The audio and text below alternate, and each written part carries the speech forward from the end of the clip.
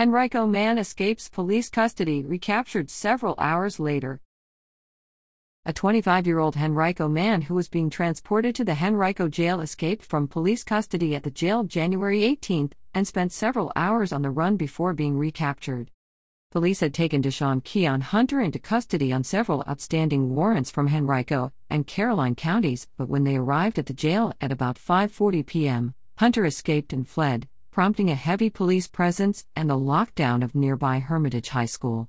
Police apprehended Hunter shortly before 8:30 p.m., just a short distance away, along Schrader Road near Uxbridge Court. Hunter, who was facing outstanding warrants for the use of a firearm during the commission of a felony, 2 counts, possession of a firearm, breaking and entering at night to commit a felony while armed, and misdemeanor hit and run, now may face additional charges. Police communicated the situation with local residents through Nextdoor, the Neighbors app on Ring, and through social media platforms and the media. We appreciate the community's support and understanding. While there was a heavy police presence in area neighborhoods and around our schools during this search, Henrico Police Lieutenant Matt Pecca said. Officers worked diligently with multiple resources to take this offender into custody in a timely, safe manner.